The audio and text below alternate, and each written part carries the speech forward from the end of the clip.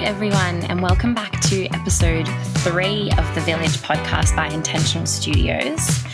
I'm your host, Adelaide, and this season we are taking you through the idea of hope, and all of our guests are sort of linked into that. Our intention here is really to dive deep and to tell important stories in order to bring light, because we believe that no matter what life throws at you, it really does take a village to get you out of it. Today is a really, really interesting episode. It's with a girl that I actually met online during lockdown named Sarah, and she runs a business called Soul and Lunar Healing. It's very new, and we talk a lot about that in the episode.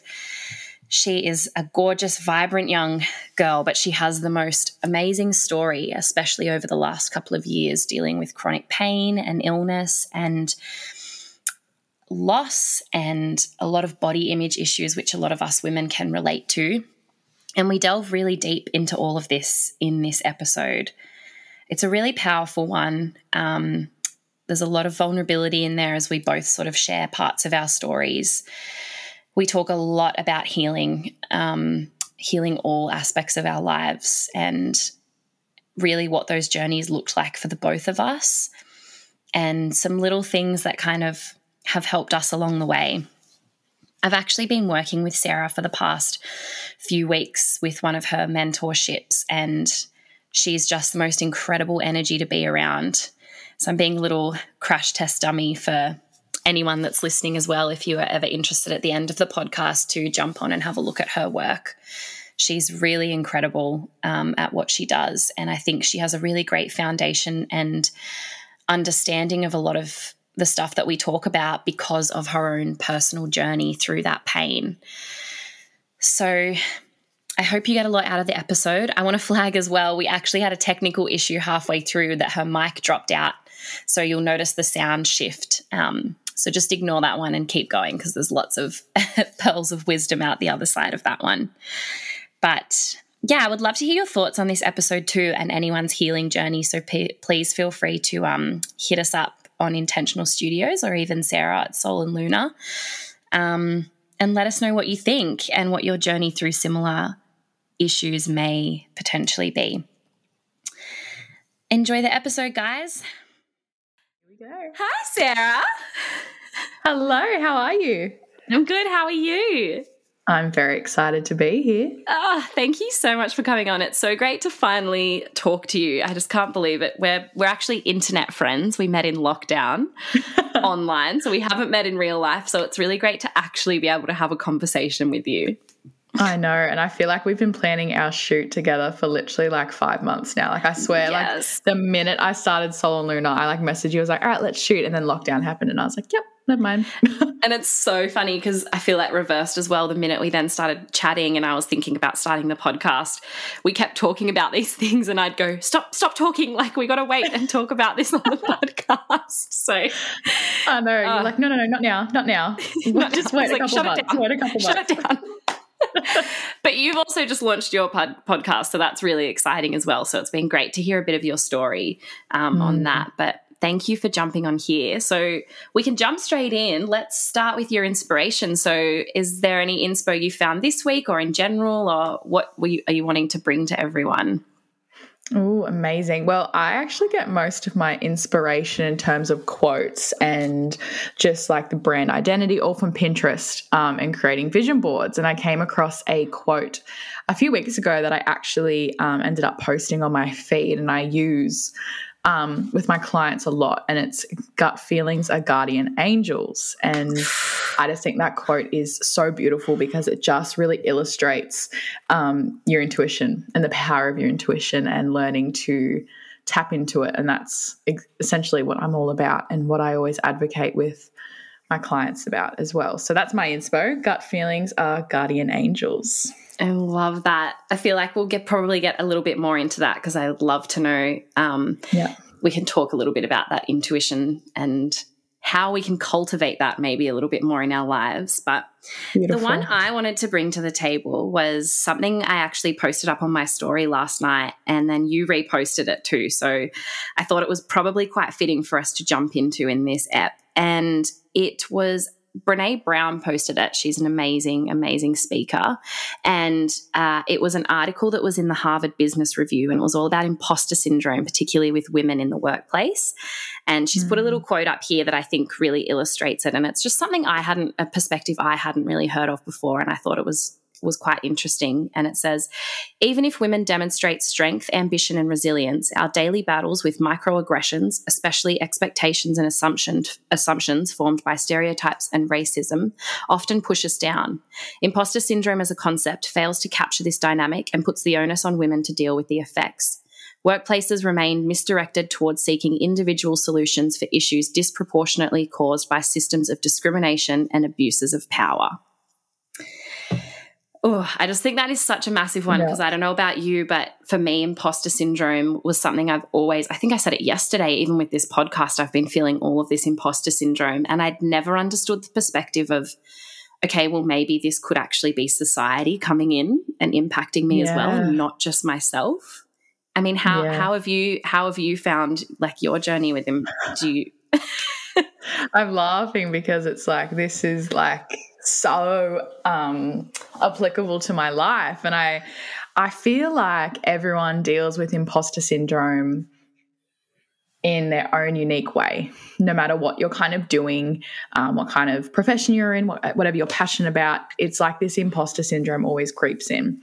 And I was really like dealing with it when I first started Sol and Luna, because Sol and Luna was birthed as a hobby account. It was birthed as an outlet for me to be spiritual and to do readings for free. I wanted to do readings for free for people because I thought, a couple people will connect and it will be just this nice little corner of the internet.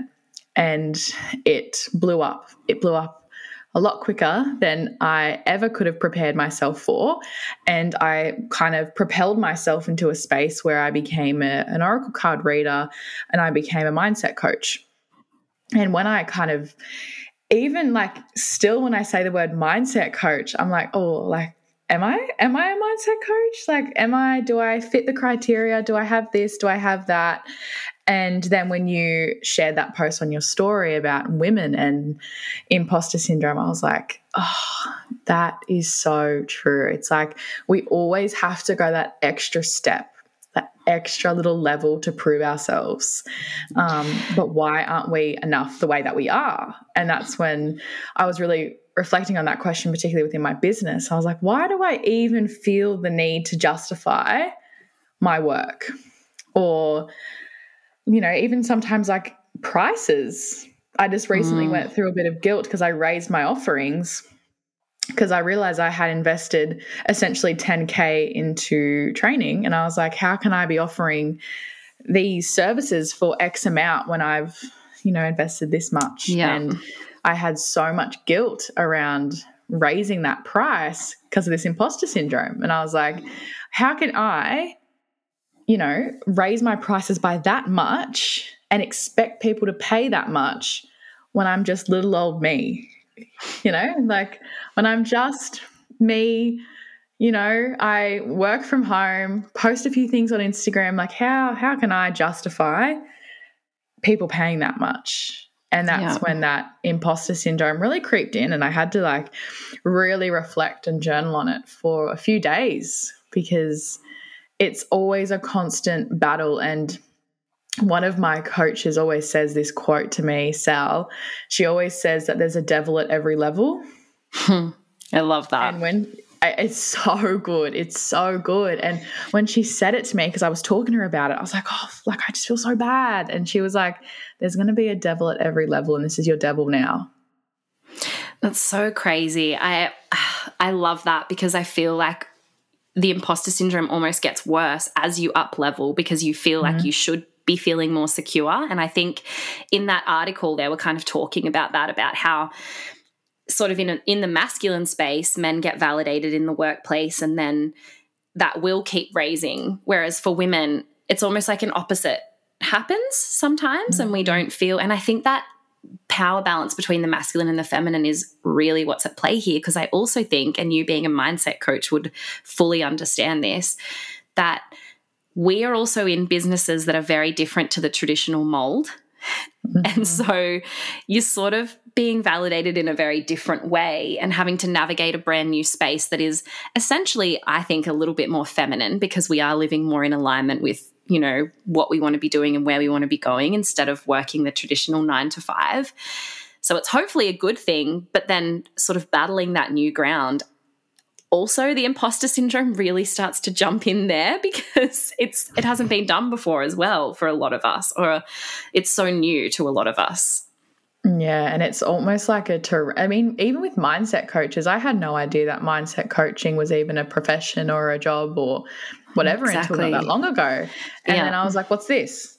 You know, like how, because I guess like my background was I was studying to be a lawyer. So I was at university with a double degree in politics and law. I'm still enrolled. I deferred for this semester, but I'm in my third year. And that's a very masculine dominated industry.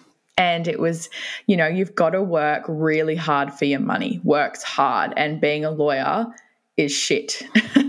And, you know, you're not going to love your job, and you're going to, as a woman in that industry, especially if you're up at a firm in Sydney, you're going to have to work your ass off, and you're going to have to really be a dominant figure. Yeah. And I was like, so this whole concept of work being hard and having to prove myself has really been rooted in my studies and in this perception that I had of the legal industry and what I was entering. So it was almost like I had to prepare myself. All right, so when you graduate, you're going to have to prove yourself, because if you don't get this grade, no law firm's going to look at you. And it just became this perpetual cycle of needing to prove myself. So that really mirrored when I started mindset coaching, because it's essentially an industry that you can enter whenever you want. You know, I didn't have to, in Australia, you don't have to get certified. You do not have to get a degree. I think it's important to get training. I think it's important to invest in your own coaches to do whatever training suits you. Like, for example, I'm going to be doing my Reiki training next month. Amazing. And I invested in a healer's course that will go on for about 4 months to help with like trauma and rewiring the brain. So I do think it's important to invest. But yeah, it's an industry where you can just, you know, jump in whenever you want. And you have to, the thing is, again, you have to prove yourself.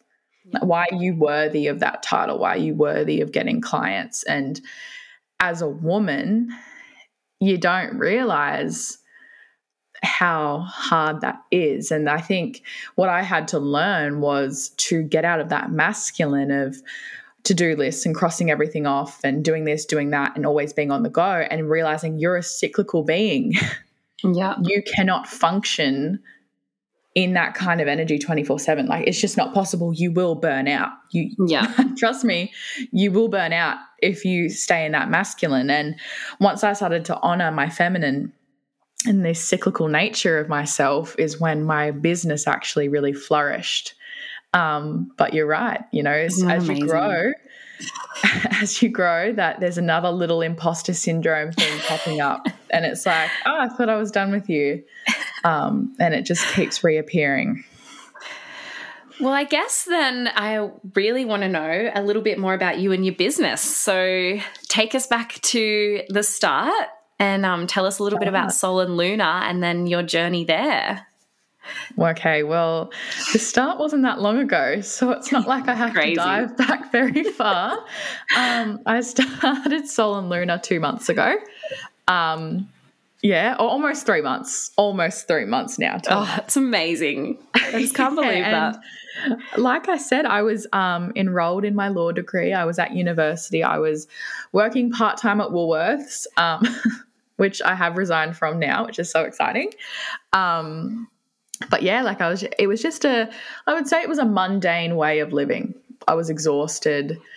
I had never given myself a break, and I started Sol and Luna, like I said before, as this little corner of the internet where I could express myself spiritually, because on my personal account, not everyone was spiritual, and not everyone was connected to that kind of idea. So I was never in the position that I wanted to impose my ideas on anyone. So I was like, I'll just start an Instagram, and I literally was on my couch at like 9:00 at night, and I was like, create an Instagram account, and I was like staring at the username, and I was like, what am I going to call it? Like, I don't know. And I was just like thinking, and then the name Sol and Luna popped into my mind. Like, it just literally appeared. And I was like, oh, yeah, that sounds cool. I like that one. So I just like popped it in. And I actually was Sol and Luna readings, but now I'm Sol and Luna healing to encompass more of what I wanted to bring forward. And I just started it. I made a logo on Canva, posted I was like, hey, I'm doing like free oracle card readings, let me know if you want one. And I had 15 people in the first week, and once I had 15, I was like, okay, that's what have amazing. I done? Like, what have I done? Oh shit. Yeah, I was like, oh shit, this is gonna be busy. I'm gonna be a little busy bee. And like I said, I wasn't prepared for it, but it's the best thing that could have happened to me. And it was really, I guess it was really fundamental from the universe to be like, this is why everything's happened to you, because of this. This is why you went through X, Y, Z for 3 years, because we wanted to give you this. We wanted you to come to this position.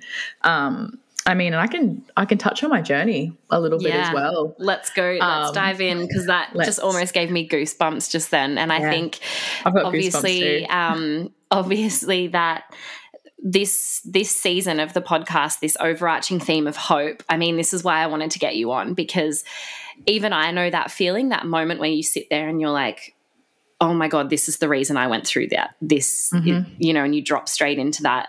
It's quite powerful, and it's obviously still always going to be a journey. But your story, I think, is, just the most beautiful example of that. So if you're ready, let's go back and have a chat about it.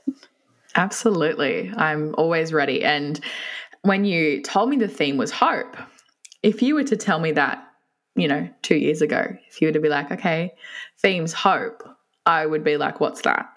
I don't have that. I don't know what hope is. I don't have hope.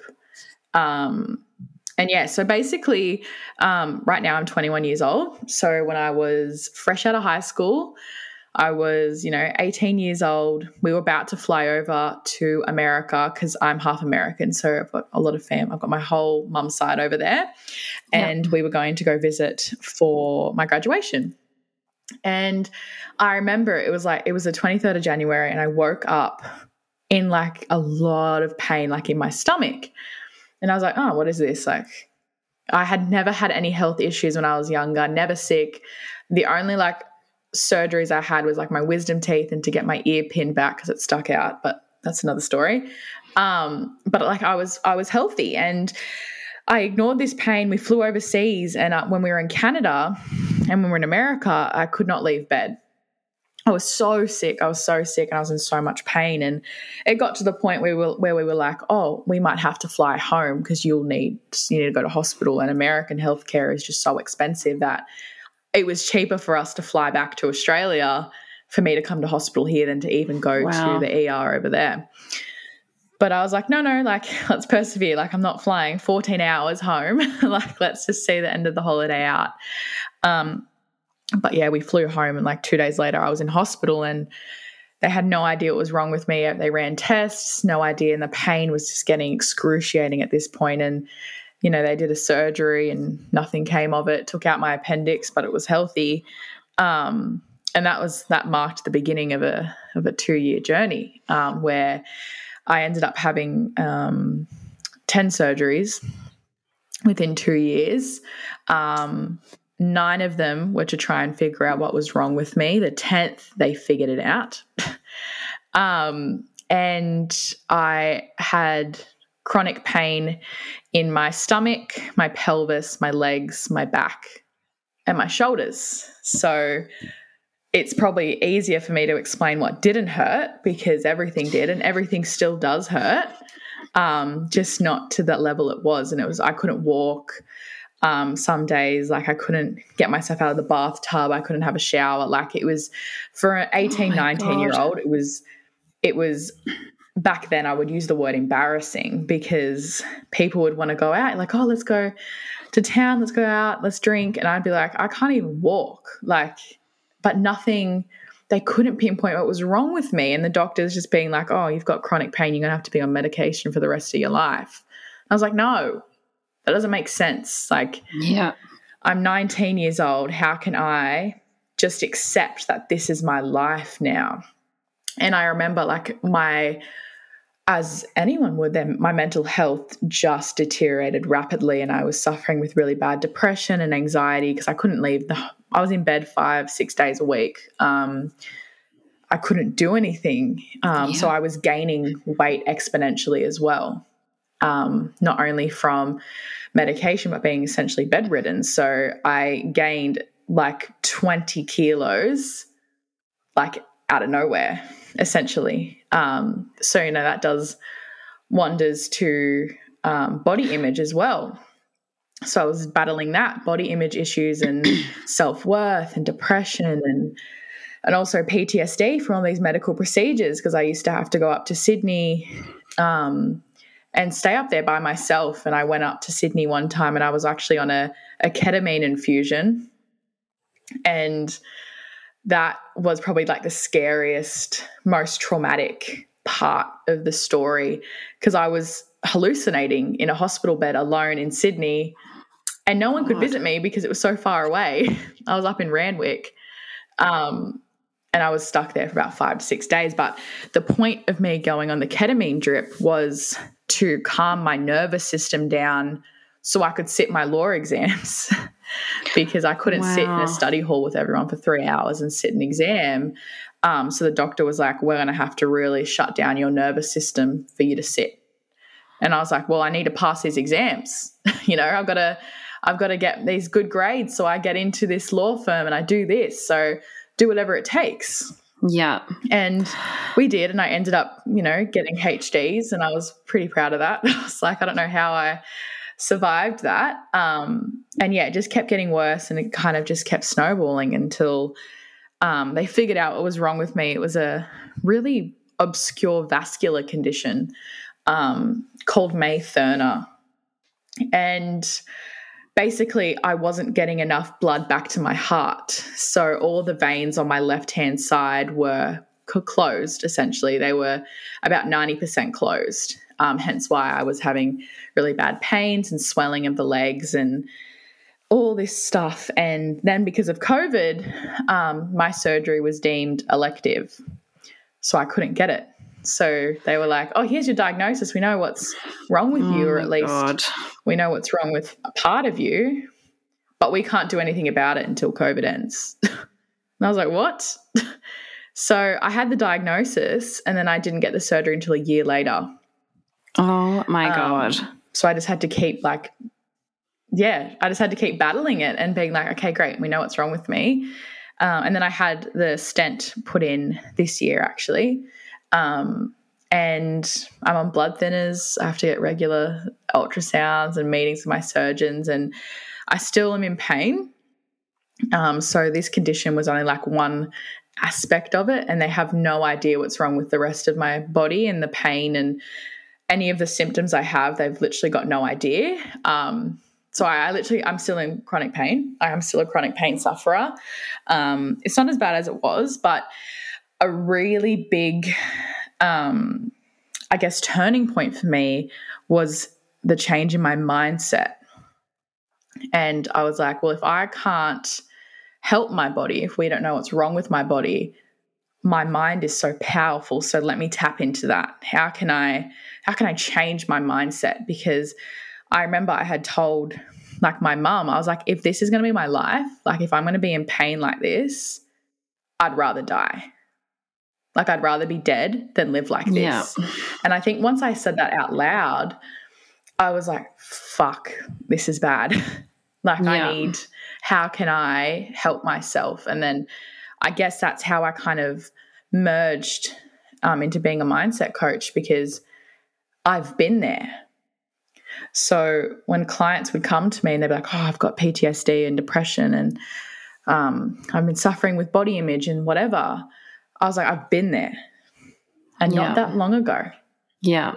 I know how to get out of that. And I still will always recommend seeing psychologists because I saw a psychologist and I think I see so much benefit in it. So I still recommend that to my clients. But I think working with a psychologist and a mindset coach is such a beautiful mix because mindset coaching really incorporates this beautiful aspect of spirituality and spiritual health that I truly think is just so valuable to healing your mindset. And then, that's exactly how I became a mindset coach. I kind of had that epiphany where I was like, before I'd always be like, why me? Like, why is this happening? Like, why can I not just go out like everyone else? Why can I not, wear the skirts and wear the shorts like everyone else? Because my legs were so swollen. And then I was like, oh, it's happening to me, or it happened to me because this is what I'm meant to do. I'm meant to help other people get out of that so they don't get to that point of I'd rather be dead than this. Yeah. And that's exactly how I did it and how I kind of decided that this was in alignment with what I was meant to do when I was like, okay, this happened to me because this is what I was born to do and what I'm here to do. Had you done any of this stuff prior to that? Like, had you been a card reader prior to that as well? Like, was it always sort of within you and then it just kind of came out, or was this a brand new discovery? Well, not really. So I wasn't spiritual at all. My mum would always talk about the universe and I would really be dismissive of it. I'd be like, what's the universe? Like, this is bullshit. Like, I just would really be dismissive of it. And then it wasn't until my grandma passed away. So I actually lost both of my grandparents this year, like my grandmothers. I lost my pop when I was 18 and then I lost both of my grandmothers within 4 months. But it was when my first one passed away. She was a spiritual woman. Yeah. And when she was dying, I said to her, just reappear in my life as a white butterfly. Like, just give me that sign. Let me know that you're okay. Because I did believe in spirits. Like, I knew that we were, that we believed in spirits and that we were spirits. And then I was driving on the freeway and a white butterfly flew across my windscreen. And I was like, what is a white butterfly doing out here? And that's when I was like, okay, what's going on? I'm having a few signs. I've never had these signs before. What is this all about? And that's when I saw the word Reiki. And I'd always had strong intuition, but I just always had believed that everything was a coincidence. And now I will never say that word again. I don't believe in coincidences. Everything happens for a reason. And the word Reiki appeared and I was like, what is Reiki? And I looked it up on Instagram. I just literally looked up the word Reiki. I was like, I don't even know what this is. And the first person that popped up was Casey from Restore Reiki. And I messaged her and I still have the messages. And I was like, what's Reiki? And she explain. Was like, I was like, hey, what's this word? I just saw this word. What is it? Like, hey, sorry for the random message. I don't know who you are, but what is this? And she messaged me back this big response and she explained it beautifully. And I was like, oh, cool. And then I went out for breakfast with a friend of mine from work. And it was a really rainy day. It was like storming. We're at uni and we're at a cafe and we were eating. And then I said to her, I was like, what's Reiki? Like, I just felt like asking her. And she like dropped her cutlery and she was like, why did you say that? And I was like, I don't know. What is it? Like, I just keep saying the word Reiki. And she was like, I'm a Reiki practitioner. Like, I'm trained. And I was like, oh, I didn't know that. And she's like, I've never told anyone at work. Like, how did you know? I was like, I don't know. Wow. I just felt like asking you. And I was like, I feel like I'm being called for something. And then as I said that, the clouds parted and this sun ray hit both of us. And it was just us on the, everyone around us was still in the darkness, like in the clouds, but the light was on us. And she looked at me and was like, you need to tap into something, like you're being called for something. And I was like, yeah, I think I am. And oh my God. That I know. is And then so insane.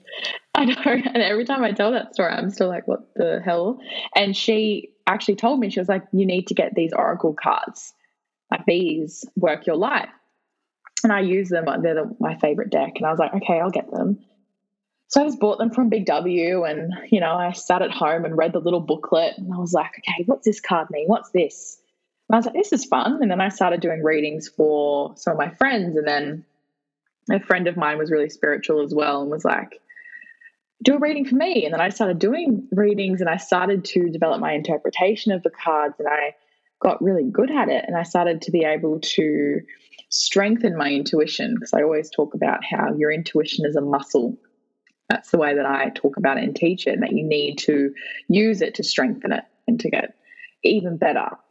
Yeah. And my intuition just got stronger and stronger, to the point where I was like predicting things. And like, I've got a best friend of mine, and it's gotten to the point now where, like, she cannot never surprise me. Like, I will guess everything. I know everything before she can even tell me it. She's like, she doesn't even hint it to me, and I just know. So once I realized I had that gift, I went to my mum and I was like, oh yeah, this universe shit's pretty real. Hey, like, this is pretty legit. And she was like, I know, I tried telling you 3 years ago.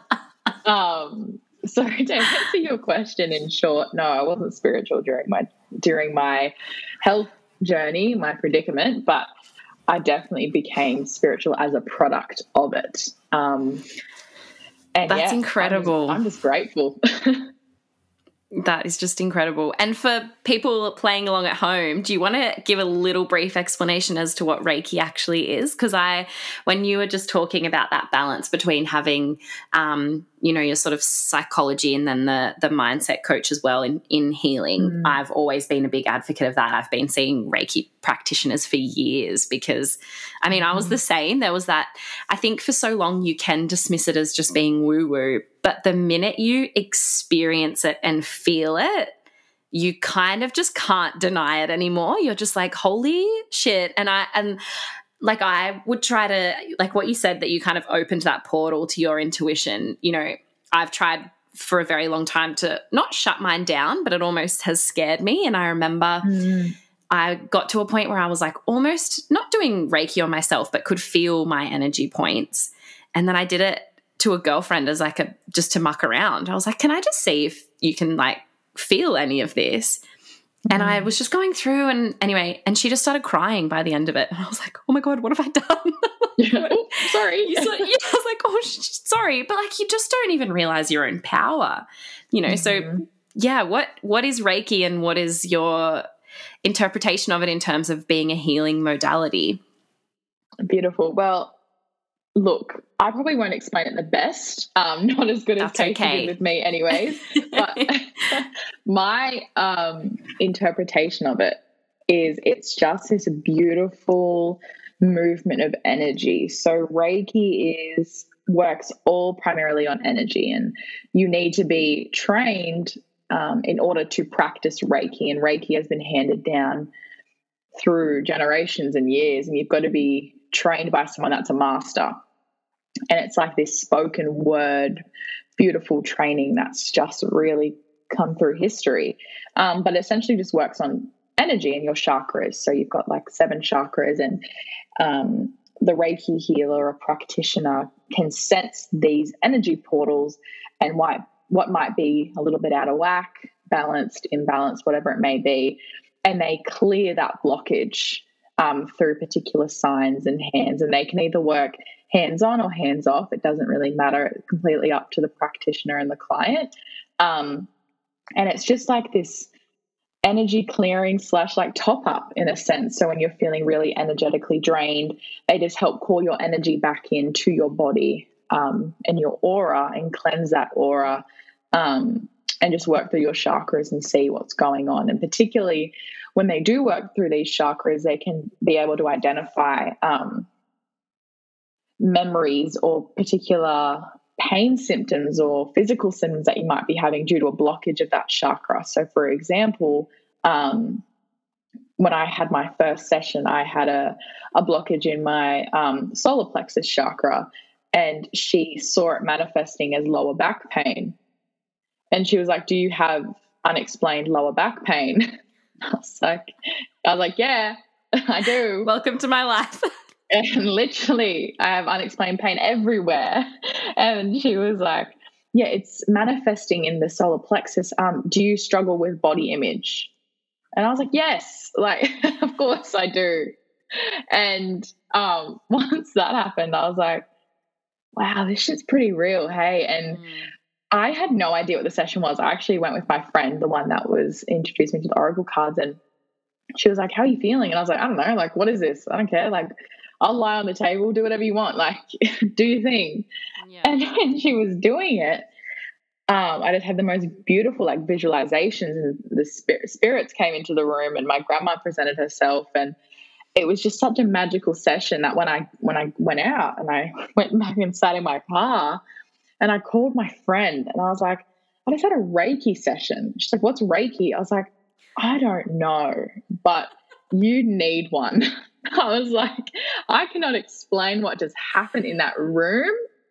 And then I saw her at work, because we worked together at Woolworths.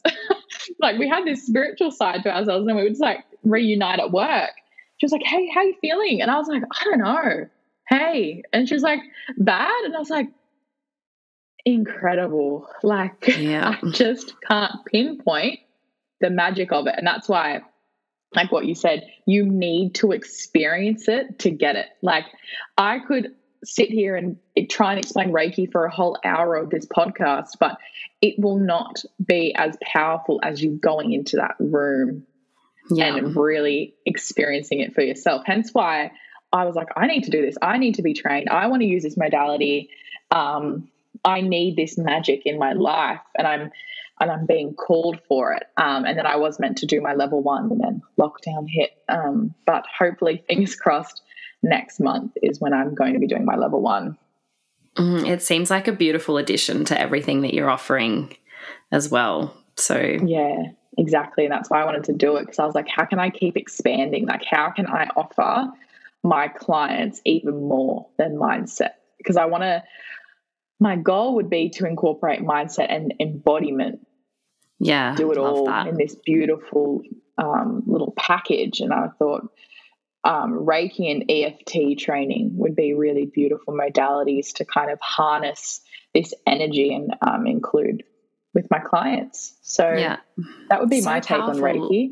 And even, I mean, I don't know too much about this other course, but what you mentioned before about all the neural pathways, and like I've found that to be really instrumental in my healing journey as well. So that addition to, you've really just got this holistic, it's pretty amazing. And I guess as someone that's gone through a lot of the Western medical system as well, I just think that sometimes these alternate modalities can start to explain some of the unexplained in certain aspects, if you know what I mean. And I think, you saying that in terms of even the lower back pain, and, the last podcast I was on, we were talking a lot about the emotional connections to all of our physical pain and how that starts to manifest. And I think once you start doing a deep dive and experiencing it for yourself, it's pretty hard to not understand and believe in it as well. Yeah, it's hard. It's hard to dismiss it. And I think the reason why I kind of dived a little bit into these different modalities is because I'm such an analytical person. Like, hence why I'm a law student. It was like, I need an answer. Like, you cannot tell me that this is unexplained. You just cannot tell me. And if you won't tell me, I'll find someone that will. Yeah. And that's kind of when I went down this path of being like, all right, what's this? What's that? Like, someone tell me, someone give me an answer, because this thing just can't pop up out of nowhere. You've got to tell me what's wrong. Yeah, that's it. And it's never like, just as a disclaimer, obviously, Western medicine definitely has its place, but absolutely, we all need it. I can attest to that too. I'd be dead right now if it wasn't for Western medicine, but like, me too. 100%. But to have that, and exactly what you're saying, that secondary, really beautiful offering that can kind of nurture you is, it's something really special. Yeah. I'm excited for you. I know, I'm excited. And I will always testify that Western medicine, I mean, without Western medicine, I wouldn't have a stent and I probably would have developed a blood clot and died.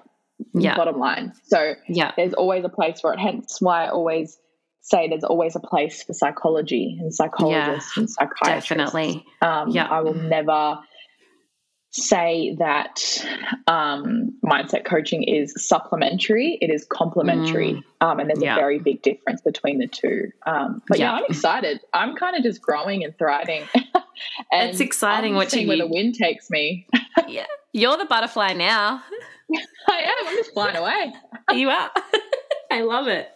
I wanted to touch quickly because I know we mentioned it in some of our messages and it was one of the things I wanted to talk about, and you've obviously brought it up. And so much of my work is around empowering women, and, you know, we're talking about this masculine and feminine energy. And I mean, body image in the feminine energy is just like, it's a thing. We are battling it every single day, all of us as women. And I wanted to chat to you a little bit about that because I know we briefly spoke about it. And you've just mentioned it. So what's been your journey through there, and how are you starting to hopefully coming out the other side of that? Yeah, hopefully. No, hopefully. Okay. Cool. Just making sure. Can you imagine? No, I'm fine, everyone. So yeah, like I said, I gained 20 kilos in this journey of mine. I went both ways. So I had dropped a lot of weight. So I had dropped all of that weight and I was really thin, but I looked sick. Like I didn't look like I had just lost weight from eating healthy and working out. Like I looked ill. I was fragile. And I remember I saw someone that I went to high school with at uni because I was walking around uni, and she was like, "Oh my God, you've lost so much weight. You look amazing." And I was like, "Are you kidding me?" I was like, "You can see my rib cage. Like you can see my hip bones. I look sick. Like I'm grey. Like I literally was grey. Like my complexion was disgusting because I wasn't getting blood flow." And when she said that to me, I was like, "Is this the standard? Like, am I meant to have these hip bones and this, you know, swollen legs and rib cage, and that's good? Now people notice me. Now people think that I'm attractive and that I'm hot and that I'm ideal." And I remember I laughed it off. I was like, "Huh." And then my other friend was with me, and she was like, "Does she know that you're sick?" And I was like, I had such a weird connotation to the word sick. I didn't want to admit that I was sick. And I was like, no, she doesn't know. Like, because no one knew. I only told a few people close to me. No one knew. So from an outsider's perspective, I couldn't blame her for saying that because she had no idea.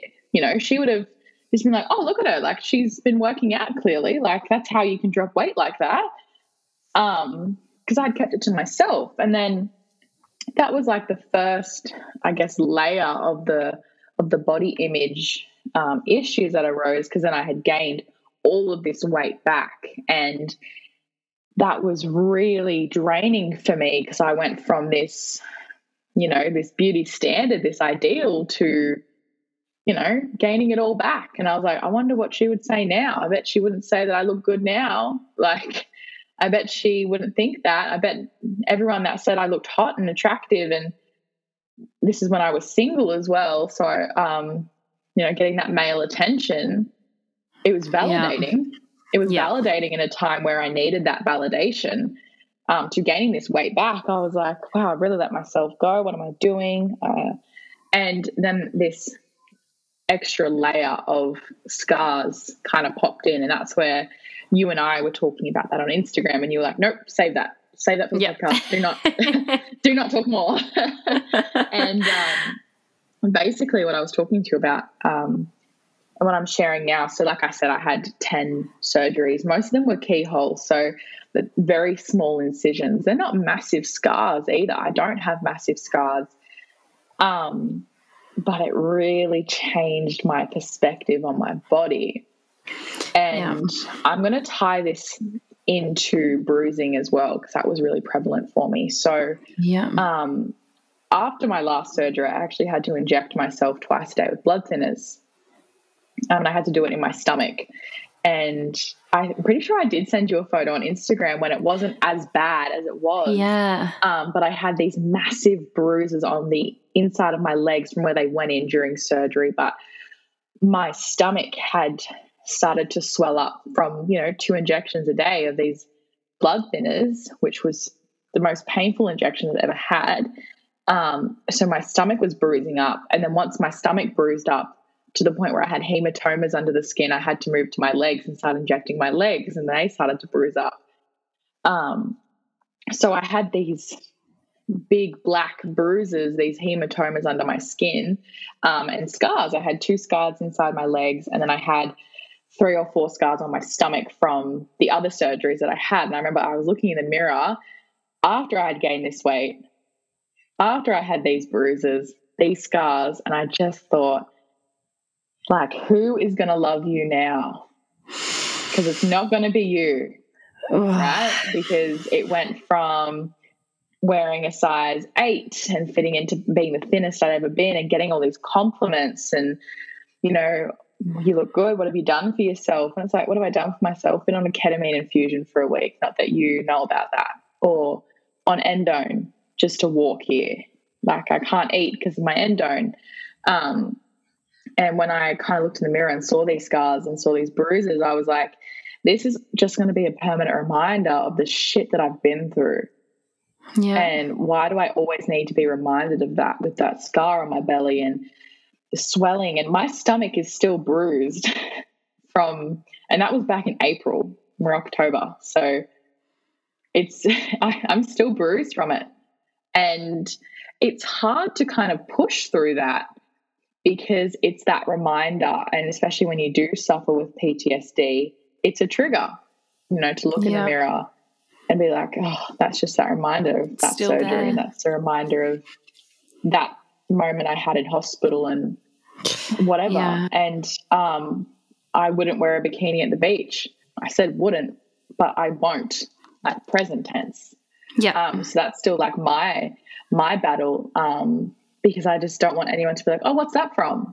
Yeah. And then it's like I have to dive into the whole, just something like, just a surgery, all good, because it's such a long story to tell. And I'm always happy to share it, but, sometimes you just want to forget about it for just that one moment at the beach. You just want to be that chick on the beach in the bikini and not have to, think about it. God, the bikini thing I relate to so hard, because that's been my surgery was a lot less severe and I only had one of them, but I just had my appendix out when I was 11.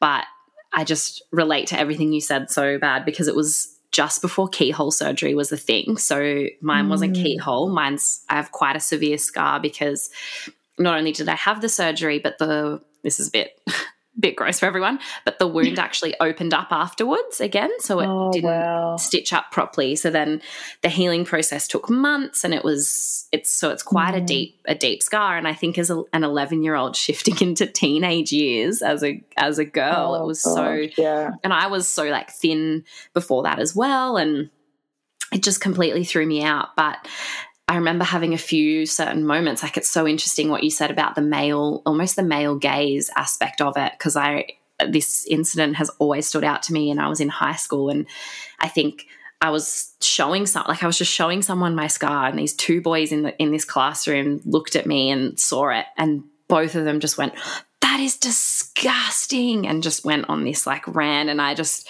remember, like, I don't think I ever showed anyone ever again, and I was horrified. And the same thing with the bikini thing, being on a beach wearing a bikini. I think I did it a few times, and I would just get these or it probably was in my head, but people would just stare at me. And that thing, so I wear a bikini now, but I wear a high-waisted bikini. So, all my friends know this. They've never seen me in a normal bikini. I'll wear like a high-waisted bikini or a one-piece so that no one asks questions. I don't want to talk about it. I feel like so much better in my skin when I'm not showing it. But then there's this, this kind of element that's come through that, and you would relate to this as well, I'm sure, of, if I didn't have this scar, I would be dead as well. I would have died in hospital. It was quite severe when I got to hospital.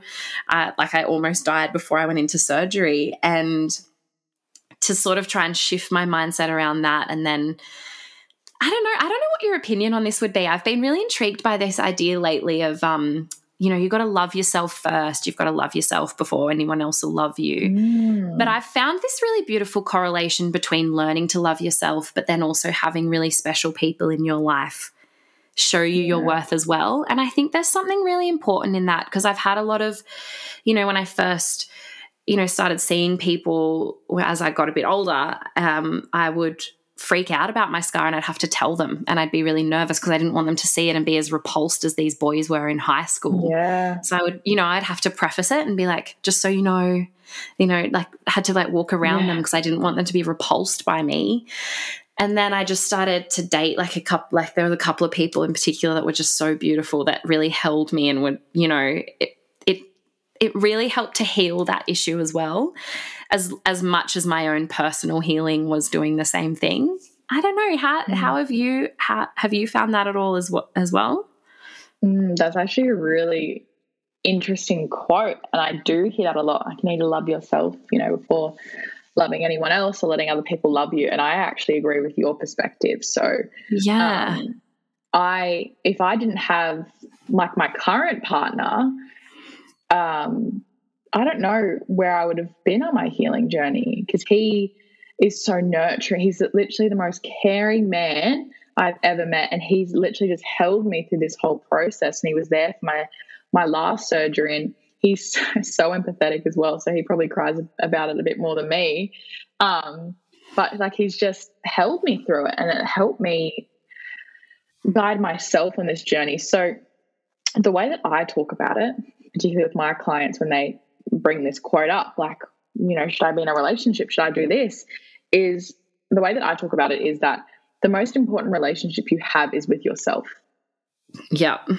And that's should be your number one priority, and that you need to love yourself because you're number one, because you're your only permanent. Yeah. And people get a bit scared when I say that, but it's true. Everyone around you will die until you're the last man standing. Yeah. So you need to practice that relationship with yourself, that self-love practice or whatever it may be for you. And I don't think that is contingent upon fully loving yourself before loving anyone else. I think it's a beautiful complementary path. But I think before you enter a relationship and allow yourself to be loved and to be vulnerable, you need to understand your worth within your own relationship with yourself. So that would be my take on that quote. I love that. It's almost a really beautiful, or I've found it to be this really beautiful balance between the two. They kind of go back and forth. I know with my self-worth journey, it's almost like I would grow my self-worth, and then, I might meet someone and then they would help grow it a little bit more, and then they would leave, and then I would grow my worth again, and then someone else that was even more aligned would come in. And I think that's really important to let people know as well, is that self-worth thing. If you are feeling really lost, you can empower yourself to do something about it, and then that actually creates the ability for the right people to be coming in, and then it continues the journey. Exactly, because it is a journey, and it's not a linear process either. And you don't have to do it alone. And I think it's really important to be open and to be vulnerable and allow people to come in and help guide and support you on that journey and that process. Because if you were to wait until you fully unconditionally loved yourself, I'd challenge you to think, when might that be? We're never going to get there. Yeah, come on, how long is that going to take you? Because it is it's not a linear process, and there's always going to be something else popping up for you that you're going to be like, oh boy, something else, another body image issue, another self-worth, whatever it may be. Yeah. Man, massive. Well, I might fire off some rapid questions for you then, just really quickly to finish us off here. So let's go for it. What has been your biggest lesson on your journey into healing / running your business? They could be different or the same, whatever. Ooh. Well, I would say my challenge is actually dropping into my feminine. because I've been in my masculine for a long time. And I think when I started the business, I forgot that I still had chronic pain. I just forgot about it. So I kind of filled up my plate and my schedule a lot, and I've had to reschedule appointments, and I had to cancel a workshop because I just energetically couldn't do it and mentally couldn't do it. And the challenge for me was being like, you're still that girl, you're still sick to some degree. Yeah. So you still need to look after yourself. So my challenge definitely has been that self-care and not feeling guilty about rescheduling. Because sometimes I reschedule, I'm like, oh, I'm so unreliable. They're not going to think their, value for money is crap, and they're going to, no, I'm not going to get clients because I'm unreliable, and I reschedule. And it's like, no, shut up. Like, you need to be authentic, and to be authentic, I need to rest. Yeah. So like battling that kind of mindset, because it always comes back to imposter syndrome and having to prove yourself, doesn't it? It always does. So that would be, I feel like they kind of go hand in hand, just acknowledging my healing journey, that it is still concurrent with Sol and Luna. I think even as an extension of that, though, like, you're also empowering and giving permission to other people to rest. When you're talking about your clients, if I was in your container and that happened, I'd be like, you know what? The next time I'm feeling not great, I'm going to go and rest, because she can do it, so can I.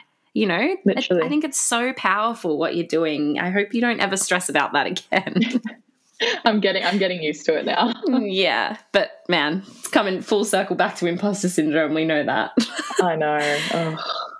Well, the second one is, what is the impact that you're trying to make on the world? Ooh, the world. It's a big the stage, world. isn't it? Could be the person just next to you or the whole world. I guess the impact I'm trying to make is that your mind is a lot more powerful than you realize, and that you have the power to change that mind. But as an extension of that, you also have the power to create your life. So settling is not an option, because the power of co-creation. And I think that's the kind of what I want to do with my clients, is give them the tools to co-create and give them the tools to live in alignment, and to understand the power of mindset, because your body will give up before your mind does. So you need to strengthen that mind and realize that if you are in a difficult place or position and you're thinking, why me? Or I'll never get out of this. It's time to understand, one, the power of your mind, and two, how you can harness that energy and that power to get yourself out of that place, because you're not stuck. Your body is stuck. So your mind thinks everything's stuck. But if you can separate the two just for that one moment, you will be very surprised at your own power. So that would be my impact, is just... Oh, I love that. And it's powerful. And that's what I always talk about with my clients, and why I do what I do, because just before you think you can give up and that life's shit, it's not. You just need the tools to get out of it. Wow, well said. That was really beautiful. And to tie us all off, what's one thing you wish you could go back and tell your teenage self? Oh, my teenage self. Teenage in particular. It's just teenagers. It's such an interesting time. And oh, God. I'd tell her a few things. I'd tell her to stop crying about that relationship because it ended for a reason. Yes. So stop. Yeah. And stop putting yourself in toxic situations, and stop being a toxic person. I think it takes a lot of balls and accountability to acknowledge that you are toxic. And she was toxic. She was, and I will say that. So stop being toxic, Sarah, number one. Number two, that teenage girl that was saying, why me? You wait and see what's going to happen to you when you're 21, babe. You're going to be running your own business. Yes. Yeah, that's that. And I found the two things, I reckon. Stop being toxic and you just wait. You just wait. I absolutely love that. Oh, what a great pearl of wisdom to end on. Thank you so much for coming on. It's been so amazing to talk to you all about hope and your journey. It's very inspiring and powerful, and I am so excited to watch where the business is going to go next and to meet you and to take photos of you. Oh my gosh, I'm so excited. I'm so excited to shoot with you, but it has been my absolute pleasure to jump on the podcast. And thank you for having me. Of course. Thank you so much for taking the time.